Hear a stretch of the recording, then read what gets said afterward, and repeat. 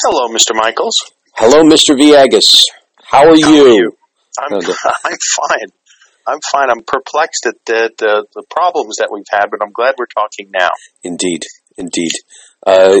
Well, if I'm on the line, you're on the air, so off we go, and I'm so thrilled to be able to speak to someone like you. Mutual, and it's so great, the work that you're doing, the way you're supporting the community. Really, you deserve applause from all of us for this. You are most kind. I wish I could do more, and when I can, I certainly will.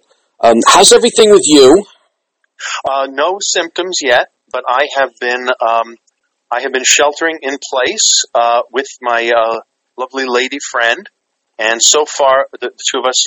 She has been making masks, a massive number of masks for the homeless. So she's not only is she going to heaven, but there will be a marching band waiting for her when she gets to heaven. See, now that's someone who's doing great work. That I'm thrilled to hear.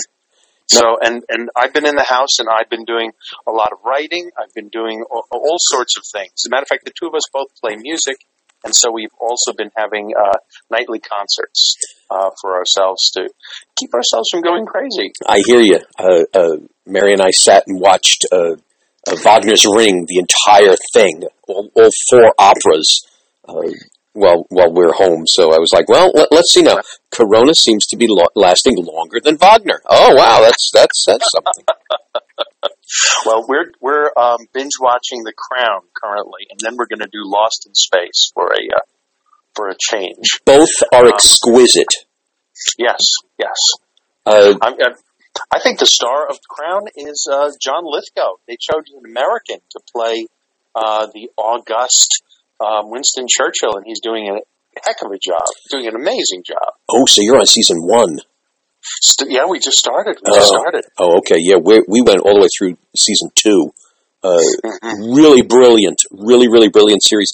And I can't believe I'm saying this because I used to laugh at the original, but Lost in Space is actually really good. So you're gonna have a great time with that as well. I've seen bits and pieces of it, but now I'm going to watch it in sequence and see the whole thing.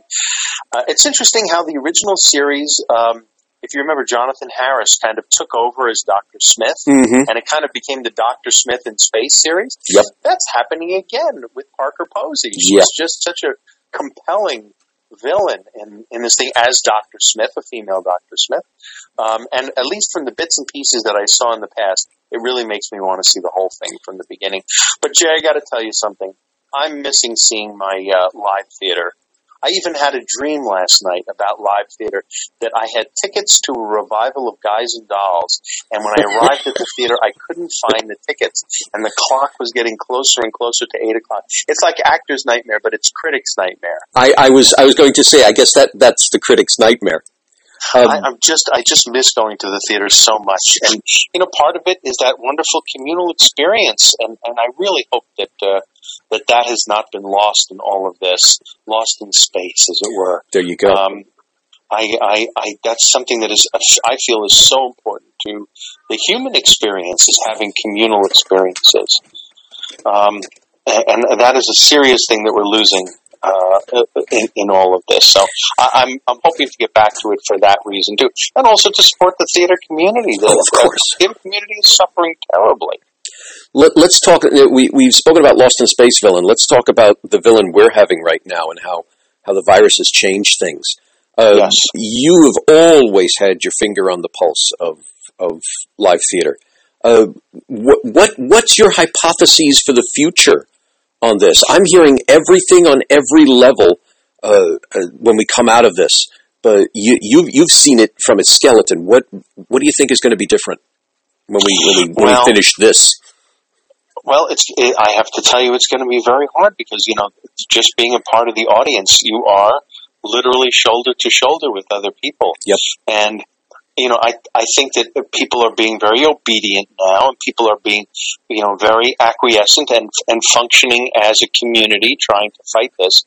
But people are going to, I don't see people continuing in this mode for more than another month. I think at a certain point we're going to have to find some kind of accommodation with this, some sort of a super mask that people can wear and still go out and still interact with other people. I'm sure somebody is going to invent something like that will protect us, that will enable us to resume our society. Maybe that's science fictional. I do tend to think in science fictional terms. But as I said, my lady friend has been making these masks, and even the way she makes it has been evolving to try to make it a little tighter around the nose to keep, but so that it doesn't fog up your glasses when you breathe. I mean, these are challenges, and I have a feeling that American ingenuity will come up with something like this that will enable us to resume a semblance of normal life again. But we have to. I mean, in our city, it's the greatness of our cities is the fact that we are in proximity to other human beings, right. And I think that eventually we will figure out a way to have that proximity while remaining protected. I can't help but think that American ingenuity is going to come up with something that will enable that. So you don't think we're going to wait? You don't think that Turner Classic Movies and Terror TV and all of that is going to keep people in their seats? You think that we're going to just say, okay, no, I can't go through May like this, and we're suddenly going to get this Ralph Lauren will create this very fashionable thing that goes over your head, and there's a visor you can move up and down. And yeah, that's the sort of thing that's going to have to happen. Oh, because people talk about when is the virus going to peak? And, when it peaks, that doesn't mean it's over. That just means that it is declining because we've been smart and because we have been working with these plans, working with these pieces of advice. But don't forget, a lot of the advice that we're getting is stopgap advice. Yeah. How can we limit the damage so far? The next iteration is going to be people thinking, how are we going to resume a semblance of normal life? What can we do? And I think people are going to, people are very smart and very resourceful and are going to come up with things that will enable us to get back to being in the theater. But this is going to have an enormous effect on our culture. This is going to be, look how much 9/11 affected our culture. Oh, yeah. I think this is going to have an effect like the Depression or World War II had on our future. People will look back 10 years from now, 15 years from now, and they'll say, where were you when that happened? Who did you shelter in place with? These expressions will become part of our lexicon, but our lives are going to have to change. I mean, I'm here with my lady friend. We're relatively recently become friends, but we have a bond now that's going to, no matter what else happens to us throughout our lives, is going to be part of our lives. Who did you hunker down with? What did you do during that time? You'll be telling your grandchildren about, this is what we did during the plague. This is what we did during, and there'll be movies, there'll be plays. I mean, it's already starting to affect the culture. Also, sure. as you pointed out, a lot of what we do had already moved to the internet. A lot of our conversations and our interactions moved to the internet. I remember I used to call distant relatives who live in Indiana and places like that. We'd call once a year, at Christmas. Now we can be in contact every day, but not in person, on the internet. And so a lot more life is going to move to the internet. Have you noticed that YouTube videos relating to the theater, which I watch a lot of, have you noticed that there was a time when they would get 400 or 500 views, or 1,000 views would be a really good thing. Now a lot of them are getting 10,000, 100,000 views, because that's the only theater people have. Oh, sure. Yeah.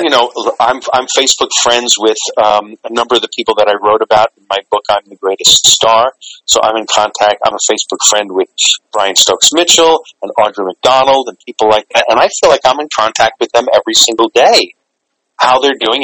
Stokes had the coronavirus, but he's over the hump now. He says he feels a little better every day. That is I didn't realize. Oh my goodness. I'm glad he's feeling better. Yes, that's something that is going to change. This is how we're going to. A lot of our interaction is going to stay on the web. A lot of it has migrated there, and I think a lot of it is going to stay there because we're used to it. We've become used to it now, and it protects us. Do you think it's going to, once this is over? I've had colleagues tell me that we're going to get so sick of that screen that when the doors actually will open, we're not going to take our phones with us the same way. Do you think they're right, or do you think this is actually going to be fused into our hands when this is over? We're not even going to think about it. The phones are already, especially for younger people, the phones are already integral to their lives. They're not going to leave it behind because it's part of their lives. Right. It's just part of their lives. It's not like, after the gas crisis, we didn't give up our cars because we were sick of them. We went right back to the cars, and I think that's what's going to happen. By the way, for the younger people, there was a gas crisis back in the 70s. There was no gas to be had for love or money. But back then, when the gas crisis started, I remember paying 21 cents a gallon for gas. That's how old I am. But I noticed gas prices are coming down again because they're not going down to 21 cents. They're going down to $2.21. There you go. But, which is low. Today's 21 cents. That's right. But I don't think people are going to get sick of their screens. I mean, to a certain degree, they'll want to be out. They'll want to be out in cafes. They'll want to be out in parks. They'll want to be out in the theaters, most of all. But that's part of that experience, and you can't. There's nothing that approximates that experience, and I think people will go back to that.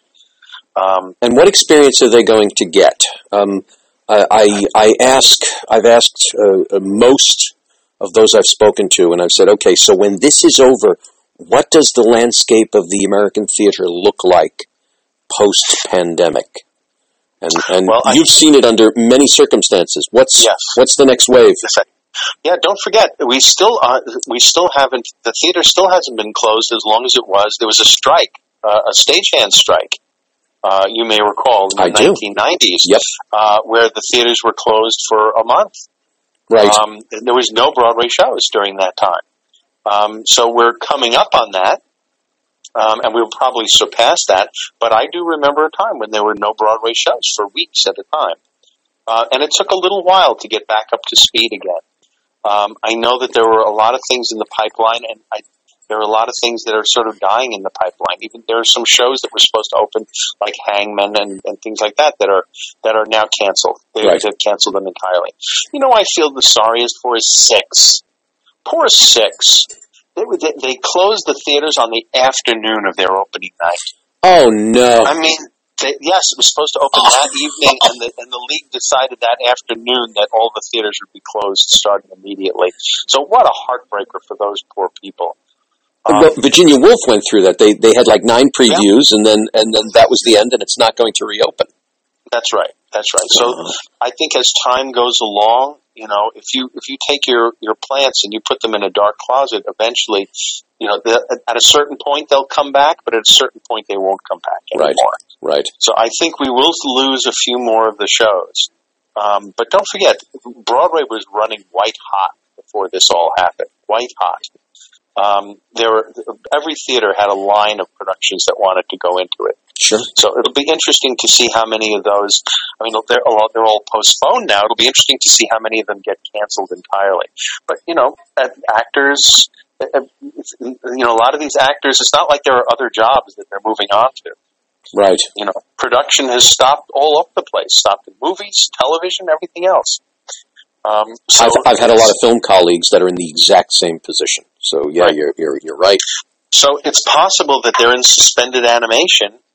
Once again, to call back to Lost in Space, Indeed. A lot of these productions are in suspended animation, and if there's nothing else that's pulling the performers away, a lot of them, I assume, will be eager to get back to work. Now, here's the curveball on that. During the strike, the restaurants nearby and the other organizations, even that the theater deals with, were still open. Yes. We're now looking at a fact that, okay, well, the theaters might reopen and the shows are fine, but will audiences be able to afford to come back? Right. Because every restaurant on those rows are closed, every store, everything, and hotels, even audiences. Don't forget, hotels is an enormous contributor to of course. The Broadway audience. So many, and I had one colleague make the point when I said, well, when theater opens, everyone will run back. And he says, they're not going to run back. They're going to walk back because they're still paying off the bills from the months that they were unemployed. Right. So even if this we reopen, do you think the fiscal problems of the outlying industries are going to kick Broadway? Well, we're going to reopen naturally in a recession or worse. Yeah. It is going to take a while for the whole biosphere around theater to ramp up again. A lot of the things that it's based on are going to be sickly, are going to be, as you point out. I mean, the water that makes everything grow is people's tickets. People buying tickets, people traveling to New York, people taking the train into New York, people going out to the restaurants. I mean, that whole thing is going to take a while to ramp back up again. But luckily, going into this, the economy was fundamentally sound. It'd be interesting to see how long it takes all those pieces to get moving again. I mean, I'm encouraged by the fact that the federal government did not do what Herbert Hoover did in the Depression, which was to just tell everybody that prosperity was just around the corner and that it'll all get better again on its own. Fortunately, the federal government has launched one stimulus package, although I don't know where they're getting those $2 trillion from. Are they just printing money? If that's the case, we're going to have horrible inflation. Are they borrowing that money? Where are they borrowing it from? Since the world is closed, I think it's the former. I think it's just, okay, turn on the printing presses and let's keep everyone quiet. Right. So that's that could be a problem down the line. But at least they're trying to pump cash into the system. So if that cash is there when this is over, not that it would be like flipping a switch and it would be over the next day, but the question is, will the ramp up take weeks, will it take months, or will it take years? Mm-hmm. And I think being able to pump some money into the system to get the machinery turning again is to me is a hopeful sign, although I am concerned about where the money's coming from. Now speaking of money, you know the brains of the producers far better than I do. So when the doors reopen, what are the producers going to do to get people in the seats? I've had people tell me that, well, all tickets will be far too expensive. It's going to become an elitist art. I've had others who said you're going to see a Broadway show for what you normally would see a movie for, like they were in the 50s. What are the producers going to do to fill those seats? Well, I would expect that the prices will not go down that far, simply because you can't pay the bills with the tickets. If you charged the price of a movie ticket for a Broadway show, it wouldn't pay the bills and the shows would instantly close. But I do have a feeling that the premium price tickets might come down a little bit. But don't forget, a lot of the premium price tickets are bought by people who have a huge amount of money already. Yeah, they're not purchased by the middle class playgoer. A lot of the middle class playgoer is going for the moderate price tickets already. They already buy discounted tickets. And so I think there may be more discounting, but I think producers will know that the rich are always rich. You know, if you have $10 billion and you lose half your money, you still have $5 billion. And so I think a lot of those people will still be able to buy those tickets. They may actually, contrary to what you might expect, I think they may expand premium ticket pricing. Don't forget, a lot of the Broadway tickets are much more like airline tickets. You may be sitting next to a person on one side of you who paid much less for their ticket than you did, and the person on the other side paid a lot more for their ticket than you did. Right. I have a feeling this will exacerbate the divide between wealthy and not wealthy. So I think producers will go after the people who have managed to have money throughout this whole thing. Who are still wealthy, though not as wealthy as they once were. Don't forget, the wealthiest 1% those people have a lot of money. Yeah. And so even if their incomes go down by 3/4, which is, they're not predicting that yet, they still have a lot of money, and they can still they still want to buy premium experiences, they'll still be able to go to the theater. So I think you'll have more premium pricing and more discounting. Okay, so we got so now TKTS has lines around the block again, so that's wonderful.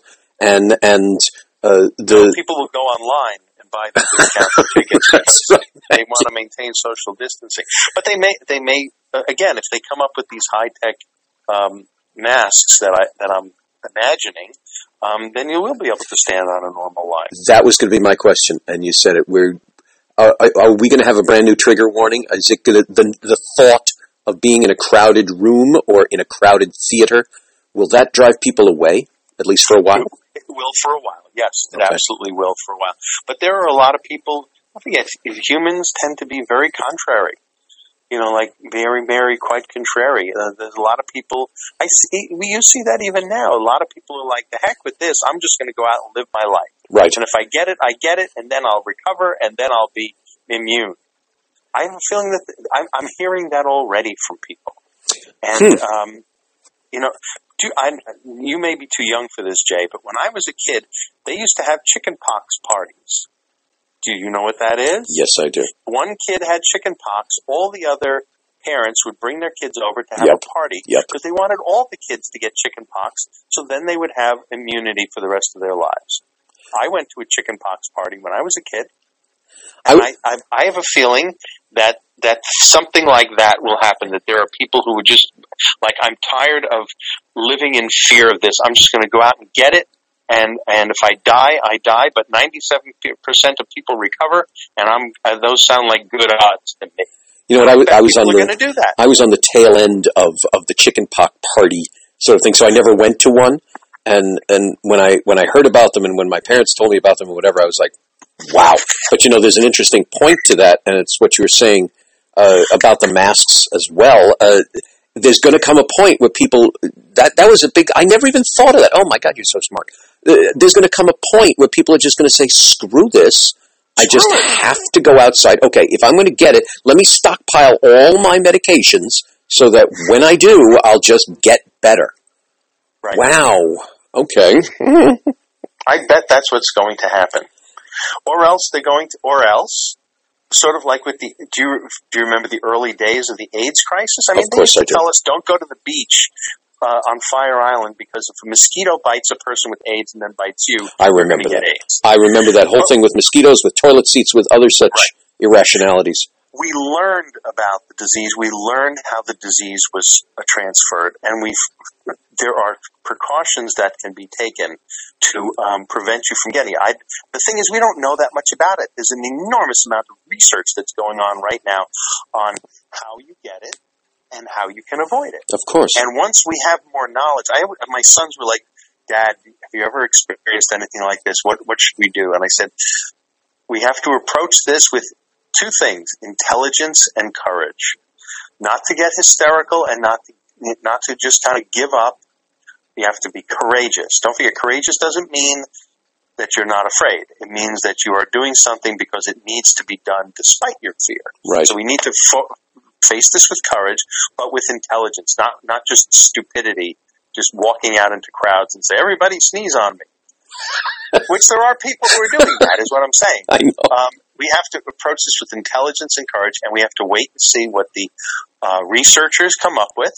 And once we understand how it's transmitted and how we can take precautions to get around it, it'll be more like the AIDS crisis. They found that, if you use condoms and you use them consistently and you use them correctly, you can avoid 90% of the problem that of the transmission of AIDS.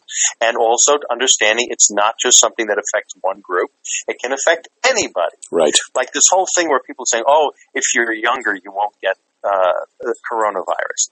That's nonsense. 53% of those afflicted are within the millennial age. Well, it's the same thing as they were telling people, oh, straight people can't get AIDS. Oh, yeah? Which was nonsense. It was ridiculous. And now they're saying, oh, young people can't get coronavirus. It's nonsense. You have to be intelligent. You have to listen to the people who are actually doing the research, what they're coming up with, what precautions you must take, and what precautions you don't necessarily need to take. Right. I mean, look at the evolution of the information on masks.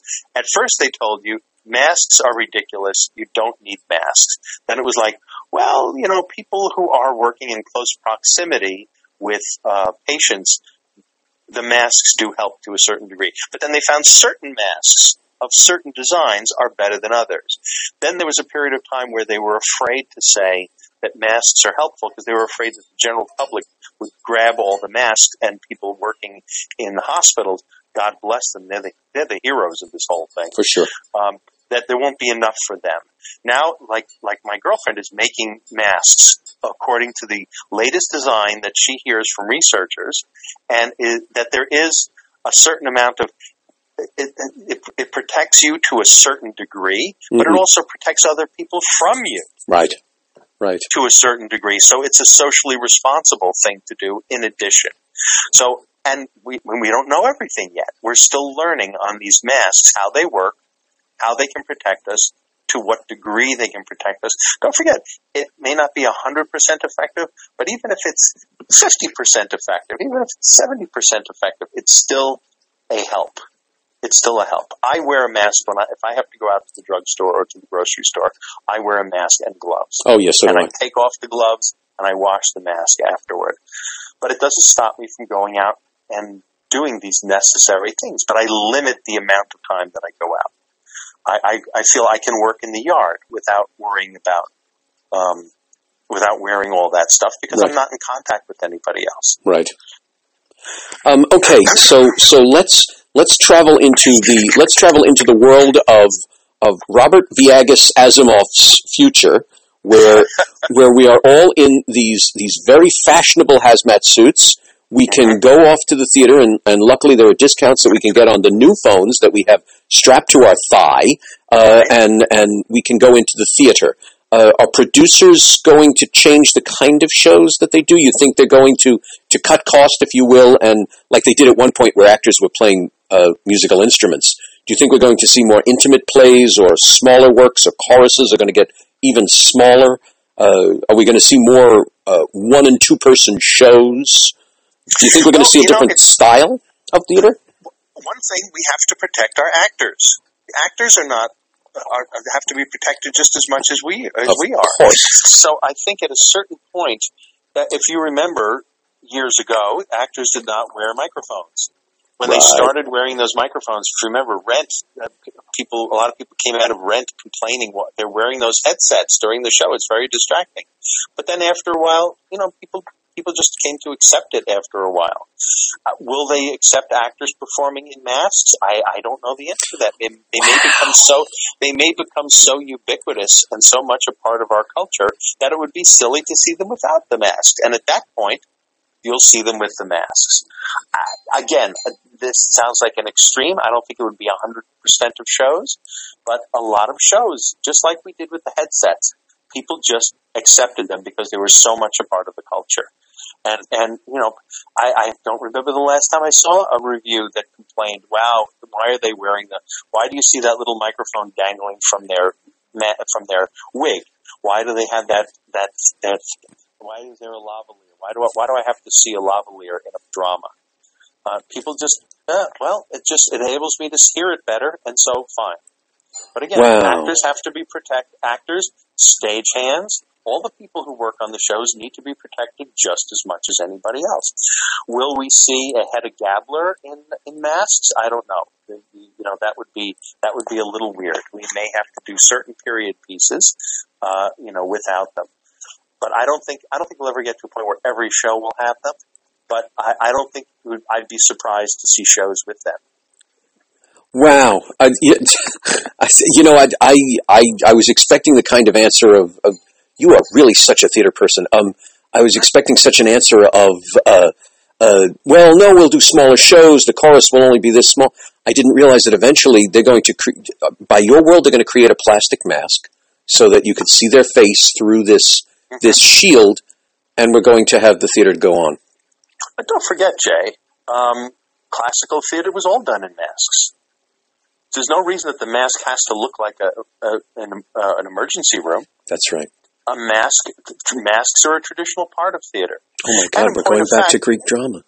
And in point of fact, if you think about it, the amount of very few actors will go on stage without makeup, which is a kind of mask. Wow.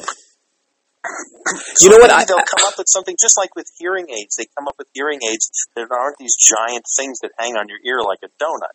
They're small, they're inside, they protect you. Maybe they'll come up with something that you can just put into your nostrils, and that would be your protection. I'm telling you, American ingenuity will come up with ways to protect ourselves in the minimal way. Remember when cell phones first came out? It was like holding a brick up to your head. I remember it well. Smaller and smaller and more elegant and more tiny. And now you don't even, if you have what are those things that hang over your ear? Why am I blanking? Oh, the earbuds.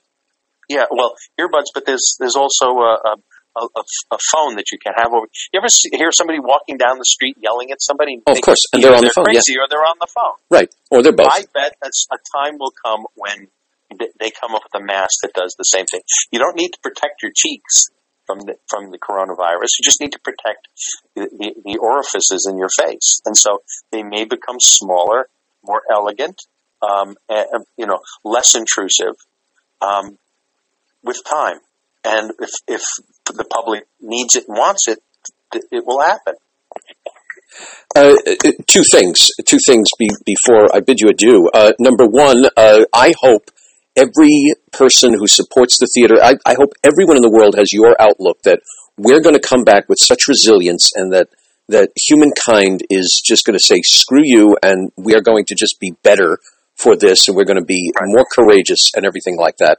And secondly, go write science fiction. Well, actually, there's another scenario. I just want to jump in with another scenario. The other scenario is they come up with a cure. They come up with a vaccine. They come up with, just like the cocktail of medications that they came up with to help people with AIDS to maintain their lives. They will come up with either something that will make it non-communicable, that you will not suffer from it, you will not die this horrible pulmonary death that people who are dying from this get. They will come up with a medication that will protect you from it, and a vaccine that will prevent you from getting it. And then they won't need these science fictional masks that I'm talking about. I'm telling you, all people are working on all these fronts to do this. As one judge from Boston Sci-Fi to another, I hope that is the outcome, because that's a happy and a quick and an accessible ending. But oh, how much fun your scenario is! Can I do a plug though? Can I do a quick plug? Please do. My son and I have been contracted with the Broadway Podcast Network. We are going to be doing reviews as father and son, and it's called Millennial versus Boomer. And he's going to be talking about shows from the point of view of a millennial. I'm going to be talking about shows from the point of view of a boomer, a baby boomer. Right. And in this time, we're reverting. We haven't launched it yet, but we decided we're going to launch with talking about cast albums, because people can still experience shows, honestly, the way most people over the decades have experienced Broadway shows, and that is by listening to the cast album. That's how I did it. I remember listening to The Sound of Music. I remember it well. Right. So the movie or the stage show? The stage show. The original cast. Thank you very much. I know most people love the movie, but I always love the original cast better. But so we're going to start. We're trying to figure out exactly when it's going to launch, but it's going to be on the Broadway Podcast Network, and it's called Millennial versus Boomer, and it's going to be Benjamin Viagas and Robert Viagas reviewing shows from the point of view of our different generations, because we both love Broadway, especially Broadway musicals. We both love them, but we have found ourselves over the years more and more having very different takes on some of the shows, the new ones and the revivals of the classics. So that's going to be, and we are at each other's throats. Well, father and son. Well, that sounds about right. But we do have the love of the theater in common. And also I'm going to be doing a series of podcasts telling my Broadway ghost stories. That's right. That I knew. And you are going to send me information on the first podcast with your son. You're going to send me a picture of you and him so that I can ask my designer to create you a logo. and you're going to send me all the info so I can tell the world that as long as they're sitting inside and they want their Broadway fix, they're going to go into the ancient cave of the great sage, Robert Viagas, to hear all about it. Robert, thank you. You're very welcome. It is. Thank you for doing this. Oh, my pleasure. It is always a pleasure to speak to you. I kind of feel like I'm cheating you because I just received a master class that I don't recall registering or paying for, but I am so thrilled. Thank you so much. You're Please, very welcome. You're a great hero to the theater community. You are very we all kind. Appreciate it, my friend. And I'm going to quote you on that. Stay well. Keep in touch. Let me know what goes on. I'll spread it to the world. Very good. Thank you, sir. Take care. Thank you. Ciao. Stay well. Same to you. Bye.